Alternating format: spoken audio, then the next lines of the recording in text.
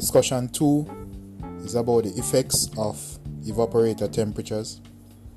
This discussion will be done individually and it carries 10 marks.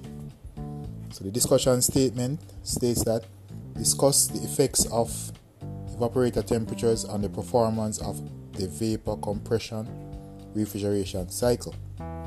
So individuals will explain the statement above and state the good and the bad effects of evaporator temperatures on the vapor compression cycle. You must provide a detailed response for your answer. To assist with this discussion, there are some YouTube videos, Evaporator 101 and Chiller Evaporators, that are provided.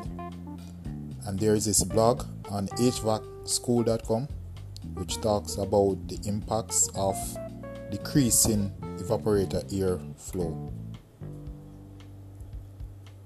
Grading this discussion, you'll be given points based on the participation, contributions, and conversation.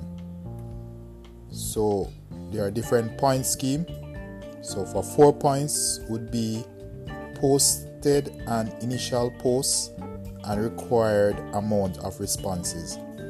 So based on your initial posts and the amount of time that you've responded to other posts, that will give you the maximum point. If you do not post anything to the forum, you won't get any points. Contribution shows that if you've significantly expanded on your posts and inform and support original contribution, you'll get the maximum points. If you did not make original or informed contributions, you won't get any point. And based on the type of conversation, discussion about the topic, you'll get the highest point.